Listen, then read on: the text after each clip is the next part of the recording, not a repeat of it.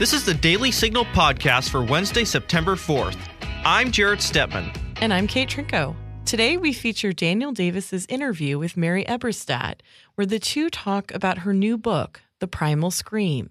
It's a great interview, all about Mary's fascinating insight that it was really the sexual revolution and the mayhem that followed that helped foment identity politics and create this very fractured culture we're in now. If you're enjoying this podcast, please be sure to leave a review or 5-star rating on iTunes and encourage others to subscribe.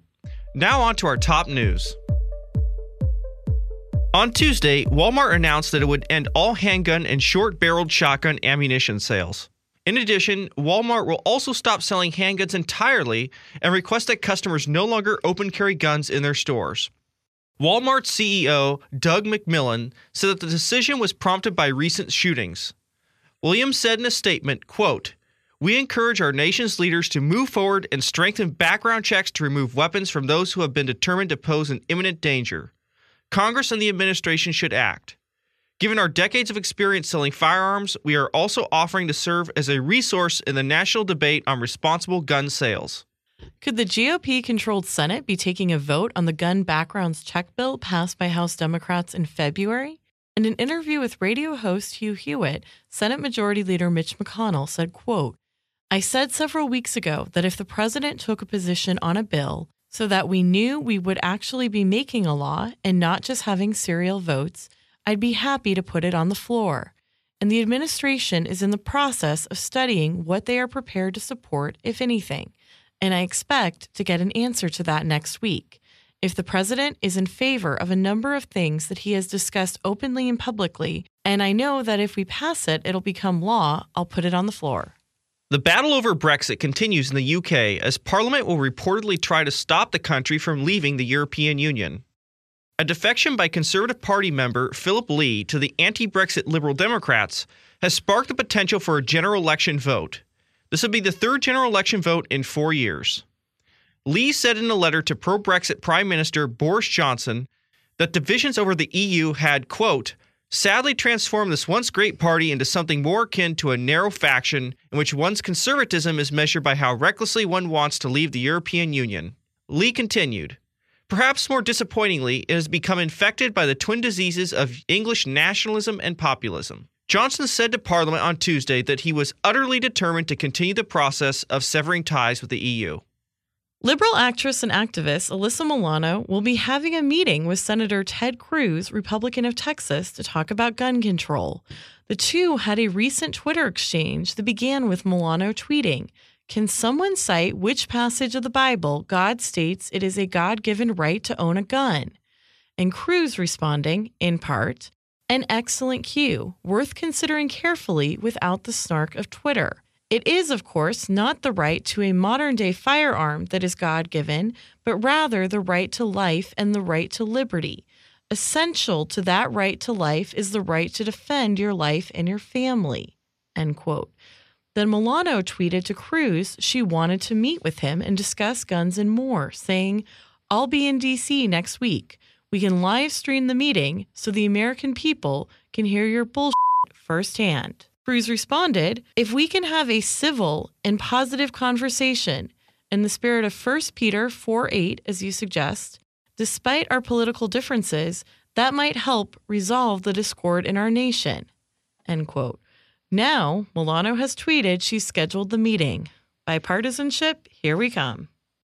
Next up, we'll feature Daniel's interview with Mary Eberstadt about her new book, The Primal Scream. Are you looking for quick conservative policy solutions to current issues? Sign up for Heritage's weekly newsletter, The Agenda. In The Agenda, you will learn what issues Heritage scholars on Capitol Hill are working on, what position conservatives are taking, and links to our in-depth research. The Agenda also provides information on important events happening here at Heritage that you can watch online, as well as media interviews from our experts. Sign up for The Agenda on heritage.org today. Well, I'm joined now in the studio by Mary Eberstadt. She's author of many essays and books, including her latest work, Primal Screams, How the Sexual Revolution Created Identity Politics. Mary, thanks for being on today. Thanks for having me, Daniel. So, Mary, you write about identity politics. It's something that, Americans are coming more into grips with. It's something college students certainly encounter on campus, being labeled according to their identity group. And you argue that this didn't come out of nowhere, but it actually came from the sexual revolution. I want to ask you about that because, part of this tribalism is also racial, which doesn't seem like the sexual revolution, but explain for us, your argument. How does all of this grouping people by tribes and labels, how does that come from the sexual revolution? When we get used to contemporary punditry, we fall into the idea that this is somehow about warring tribes, and we get used to people on the left yelling at the people on the right. But if we take a step back, what you really see in identity politics is that it's coming from everywhere. So there are sexual identitarians and racial identitarians and ethno-identitarians. There are people who are identitarians politically, like who identify first and foremost as feminists, for example. So what I'm trying to do in this book is ask the question, how did it happen that the question, who am I, has become the most pressing and passionate of our time? Because that's true whether you look left or right, up or down to the culture or to politics. There is a mania out there to know who we are. Where is this coming from? And my argument is that the rise of identity politics directly parallels the fallout of the sexual revolution. The founding document of identity politics, everyone agrees, was published in 1977. It was the Combahee River Statement. It was published by a collective of African-American feminists. 1977. So the first generation affected by the sexual revolution, in the sense of having grown up in it, is the first generation to say, we can't trust other people to have our backs. We can only trust people with our grievances to have our backs. That's a remarkable change culturally and politically. And I give a lot of other examples in Primal Screams of the connection between the sexual revolution and the frenzy for identity that we see around us. But that, I think, is its root. And something you talk about in the book is what you call the Great Scattering that resulted from the sexual revolution and how that paved the way for identity politics. Explain how that played out. So if you look at the trends that have become omnipresent and unremarkable in many cases since the sexual revolution took hold in the 60s, what do you see? You see abortion, a rise in fatherless homes, a shrinking of the family where fewer and fewer people have siblings. And what all of these changes add up to, leaving aside the culture wars, leaving aside moral questions, what they add up to is a deep arithmetic change. There are simply fewer people to call one's own. There are people growing up now who have, for example, no siblings, no cousins, fewer aunts and uncles, older parents, etc., and add to that what's happened on account of abortion, subtracting members of the human community. So I call this collective phenomenon the Great Scattering because I think its effect has been to render individual human beings more atomized than they ever were before. And so that alienation, you believe, led people to cling to artificial groups? Exactly. So I think the way these identity groups function is as a kind of surrogate family. What do they provide for people? They provide emotional security. They provide the knowledge that there are others around you who are like you and have your back. That, in effect, is a kind of surrogate sibling relationship. And I think the reason that people fly to these groups so frantically is that they are not finding their bearings in the way that humanity has traditionally constructed its identity. So if you ask the question, who am I? Up until the sexual revolution, that was not a hard question to answer. Most people would have said, I'm a father, I'm a brother, I'm an uncle, I'm a cousin, etc., etc. These are the building blocks of human identity. They are relational. It's all about who am I related to? But these days, that is a lot harder question to address by reference to the family. So, for example, if you have a stepfather and then your mom moves on and leaves him behind, is he still your father? That's an ambiguous question. And just multiply that, as I do in the book, by marching through the other ways in which our familial relations are a lot more attenuated now. And it's no wonder then that people are clinging to identity politics to answer these fundamental metaphysical questions that human beings always have. Who am I? What's my place in the world? Where do I belong? You know, some people might counter and say, you know, we've always had political movements that were in some way tethered to some identity group or, you know, some special interest. You know, we've had workers rise up and unionize against the tycoons, you know, during the Industrial Revolution. And there were labels in those movements. How would you distinguish that from what's become today's identity politics? Sure, that's a fair point. And a lot of people try to dismiss concern over identity politics by saying, well, it was ever thus. People always thought their identities in different groups. But what's different about today, I think, can be seen if we take the example of what's happening on campuses. If we look at the expression of identity politics on campus, you have, for example, in the case of what happened at Middlebury College with Charles Murray and Allison Stanger, you have a situation in which young men are physically assaulting a 70-year-old man and a middle-aged woman. That is irrationalism on parade. There is something elementally deranged about that way of practicing politics. And we can multiply that by many other examples, too, that show the unbridled irrationalism of the expression of identity politics. For example, students going to speeches by controversial guests and duct taping their mouths shut or putting their hands over their ears or otherwise acting out in this way that I find fascinating because it's so infantilized. So the irrationality of identity politics suggests that there is something pre-political about it. There is something so primordial about this way of doing politics that it's very hard to square with liberal democracy and self-government. By now, it seems as if a significant portion of our politics is being driven by this pre-rational, emotional expressionism. And that's a problem for us. It's also a new problem for us because when people identified as members of trade unions, when people identified as civil rights marchers, we didn't have this way of destructive expression. And that, I think, is very new and very particular to identity politics as we know it. Well, you also write about the rise of modern feminism. How does that fit into this great scattering that you talk about stemming from the sexual revolution? So I think this is something that's not well understood by the left or the right. The right tends to dismiss feminists, and the left tends to embrace them without question, without looking at what has been driving the phenomenon of modern feminism. So today what we see, and I think it was very much literally on parade during the inauguration and the first marches of the, quote, resistance, what we see is a swaggering feminism. We see a feminism that uses very coarsened language. Just think about the hats that were emblematic of that march. And it's a very aggressive kind of expression.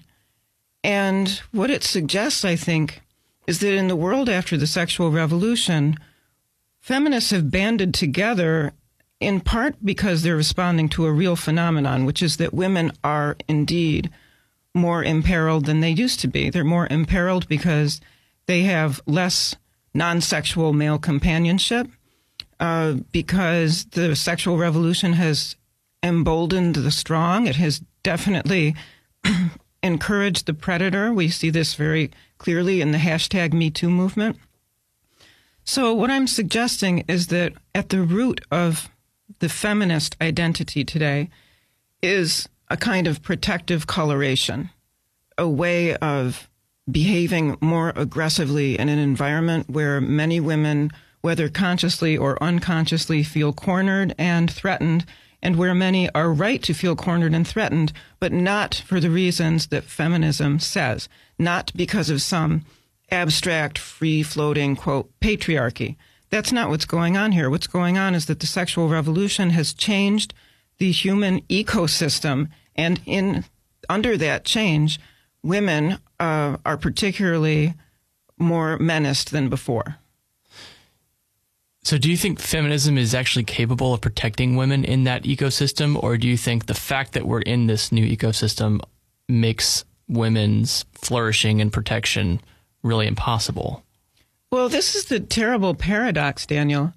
And it's a paradox not only for feminism, but I think for all of left liberalism, which is because there is not a clear understanding on the part of those people what's driving the changes in our world. Their solutions are all self-defeating. So, for example, what does feminism say? It says more abortion, more and more abortion, and later, up until the moment of birth now. Well, abortion, as discussed earlier, is one of the factors that has driven human beings into these isolated, atomized places. And so that's not going to solve the problem. Making divorce easier to get, as happened under no-fault divorce, which was another feminist, something else that feminism embraced. That's not going to solve the problem. That's just making it worse, too. So what has to happen, I think, is a radical reevaluation on the part of feminists and the left more generally of why it is that we're all at each other's throats these days. What's really going on out there such that a lot of people have the feeling America has come to be a worse place than it was. We need to get the diagnosis right before we can do anything about it. And there, I think feminism and the left will have an uphill struggle because they have misdiagnosed the problem for so long. Well, you also write that Me Too reveals a breakdown in social learning, something that's important for us to have. Explain what you mean by social learning and how Me Too reveals that.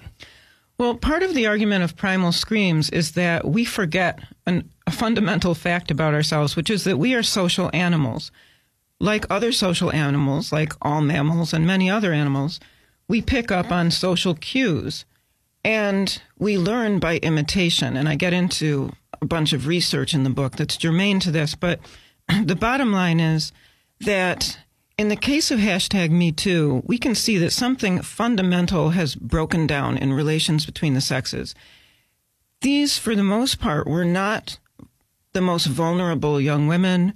In the cases of the exposures in Hollywood and the liberal media, we're talking about women who were coming from privileged positions, college-educated women, sophisticated women, who were over and over on the receiving end of all of this male predation.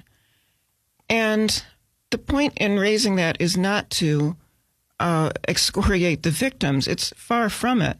There are victims, and courts of law are making clear that there are victims. But it's rather to say, why were so many women in a supposedly enlightened age in harm's way in the first place? Why was there no self-protection? Why did so few young women seem to have gotten the message, don't do certain things, don't go to a boss's hotel room at night, for example. Don't put yourself in a situation where something bad might happen.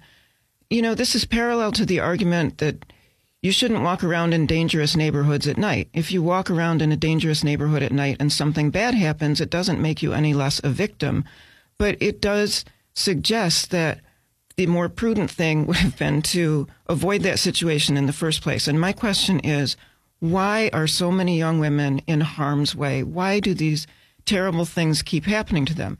And I think it gets back to, again, the fact that many women and many men are not socialized the way humanity has grown accustomed to being socialized. That is to say, without a robust family and extended family, without non-sexual knowledge of the opposite sex, people miss a lot of things about relations between the sexes. And I think that kind of incoherence comes through very strongly in these Rashomon-like stories that emanate from Me Too. So it seems to me a classic example of a breakdown in social learning by a social animal.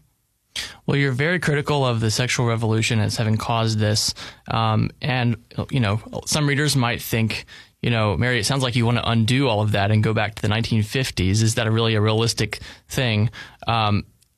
Is that what you're advocating, or are you advocating some other path forward that somehow, refutes the sexual revolution but is not exactly the 50s? Well, what amuses me about that is that we have so many cliches for that. We have, don't turn back the clock. You can't put the genie back in the bottle. You can't go back to the 50s. Protests. The Handmaid's Tale, Ozzie and Harriet, etc. And that proliferation of stereotypes suggests to me that there is a deep desire to avoid this analysis and this subject, and for understandable reasons. I mean, for 60 years, the sexual revolution has been a great big party, and now we're at the point in the story where it's 2 a.m. and nobody wants to call the cops. But at the same time, it is only one example of a social phenomenon that seemed as if it's here to stay, that could change. I can give several other ones from the last 50 years alone. Once upon a time, for instance, tobacco smoking was ubiquitous, and there was a deep denial on the part of smokers and corporations to say that there was anything harmful about this. It took a lot of argumentation and a lot of evidence of the harms of that practice to effect a social turnaround. But it's a social turnaround that nobody, say, in 1960 would have expected when smoking was ubiquitous. So that's one example. Another is that we are social animals again, and what that means is that I think deep down there is a kind of animal sense of self-protection. And over the long term, that could rein in some of the more destructive aspects of the revolution. In some ways, I think it already is. There is the argument put forward by Rod Dreher, for example, about the Benedict option. There's a great deal of interest in that among religious people. How can we strengthen our communities so that we are less affected and less buffeted by these kinds of social problems? That's a healthy sign. That's a sign of people wanting to renorm themselves in a direction that is better for their self-protection. And I think we will see more of that over time. So I'm not a pessimist about this. I'm not saying roll back the clock and put the women in uniforms and take them out of the paid marketplace. It's not about that at all, but it is about understanding something that the left especially has so far refused to understand, which is what is really underneath the more destructive currents of our time. Well, you mentioned some of those cultural efforts to shore up communities like the Benedict option. But what about political means? Does the state have a role, in your view, to try to shore up what's been lost here? I mean, some would argue that, America itself almost fosters this alienation because we're all so free and democratized. Is that a problem, or do you see the state having any role in taking action to kind of fix what's been broken culturally? It's very complicated, isn't it? Because the state, on the one hand, has to bankroll the broken family. The state has to step into fatherless homes in the form of welfare and other benefits. On the other hand, the broken family gives rise to the empowerment of the state, and these two things are very closely bound up together. Yet, there's always room for positive government action, I think. For one example, we have laws on the books about obscenity. They're simply not enforced. They're not enforced because people feel powerless in the face of the internet and pornography on the internet. But people shouldn't feel powerless, and the state shouldn't feel powerless. It should feel free to say, when we are faced with harmful products in society, we need to do something about that, as cigarettes have been regulated, as alcohol is regulated. Well, how do we know pornography is harmful? We know it because it is, just for instance, often cited as a factor in divorces these days. The state has an interest in lowering the divorce rate because it's more expensive for all citizens when there's more divorce. So that's an example of where, with enough determination, I think the state could play a very positive role in turning back some of the most egregious manifestations of the brokenness that I'm describing. Well, I want to turn this to a slightly personal angle because you mentioned in the book that you're from the Rust Belt and you see identity politics stemming from alienation also happening there. And, we often think about identity politics as a campus thing. You've got your LGBTQ alphabet soup. You've got your racial identities. But in the Rust Belt, explain how this is taking shape. Well, part of it is the big story that everybody in the mainstream media missed when President Trump was elected. But his appeal can be seen very clearly if you look at his speeches to working class America, because one of the first things he did was give voice to the astonishing carnage, as the word he used, of the opioid crisis. Now, this was something that no establishment politicians made much of at all. The body count from the opioid crisis, and this is only the body count, this is to say nothing of the disruption of families and communities, is now set at the lowest estimate at 400,000. 400,000 Americans. That's 133 9/11s right there. And again, the left didn't notice it. Why? Because most of these people were white working class people. They were not part of an approved victim community. The establishment didn't notice it. Why? Because the conservative establishment is infused with libertarianism that just assumed everything was going to be okay with more free market, less regulation of drugs. And this is not what happened. What happened instead was catastrophe.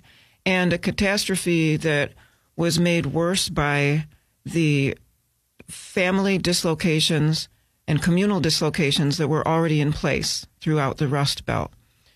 So I think going forward, what we need to do as citizens, never mind as liberals or conservatives, is just to have more empathy with one another. And that is something that I think identity politics gets in the way of for everybody, because it says essentially there's my group and the rest of you are threats. And we need to get past that. I mean, we just need to be able to talk as Americans again. Well, and that just gets to my last question. I mean, if you are speaking to a person, maybe a young person who finds themselves prone to identity politics, maybe they have this family dislocation that you talk about, and they're looking for meaning in a group, where would you say they should place their identity? We have to get back to thinking of ourselves as Americans. And what I find talking to young people is that their toughness, again, as in the example of feminism, their identitarian toughness and swagger is just there to mask something that is underneath, which is a sense of vulnerability and a sense of wanting to belong. And though it doesn't work well in a mob situation, one-on-one, all of those people can still be reached, because underneath it, what they want is what Hegel said everybody wants. They want recognition. And what they need to learn is that they can find what they want outside of their aggrieved and divisive chosen groups. Well, the book is called Primal Screams, How the Sexual Revolution Created Identity Politics. Mary Eberstad, thanks for your time today. Thank you, Daniel. Do you have an opinion that you'd like to share? Leave us a voicemail at 202-608-6205 or email us at letters@dailysignal.com. Yours could be featured on the Daily Signal podcast. That'll do it for today's episode. Thanks for listening to the Daily Signal podcast, brought to you from the Robert H. Bruce Radio Studio at the Heritage Foundation. Please be sure to subscribe on iTunes, Google Play, or SoundCloud, and please leave us a review or a rating on iTunes to give us any feedback. We'll see you again tomorrow. The Daily Signal podcast is executive produced by Kate Trinko and Daniel Davis. Sound design by Lauren Evans and Thalia Rampersad. For more information, visit dailysignal.com.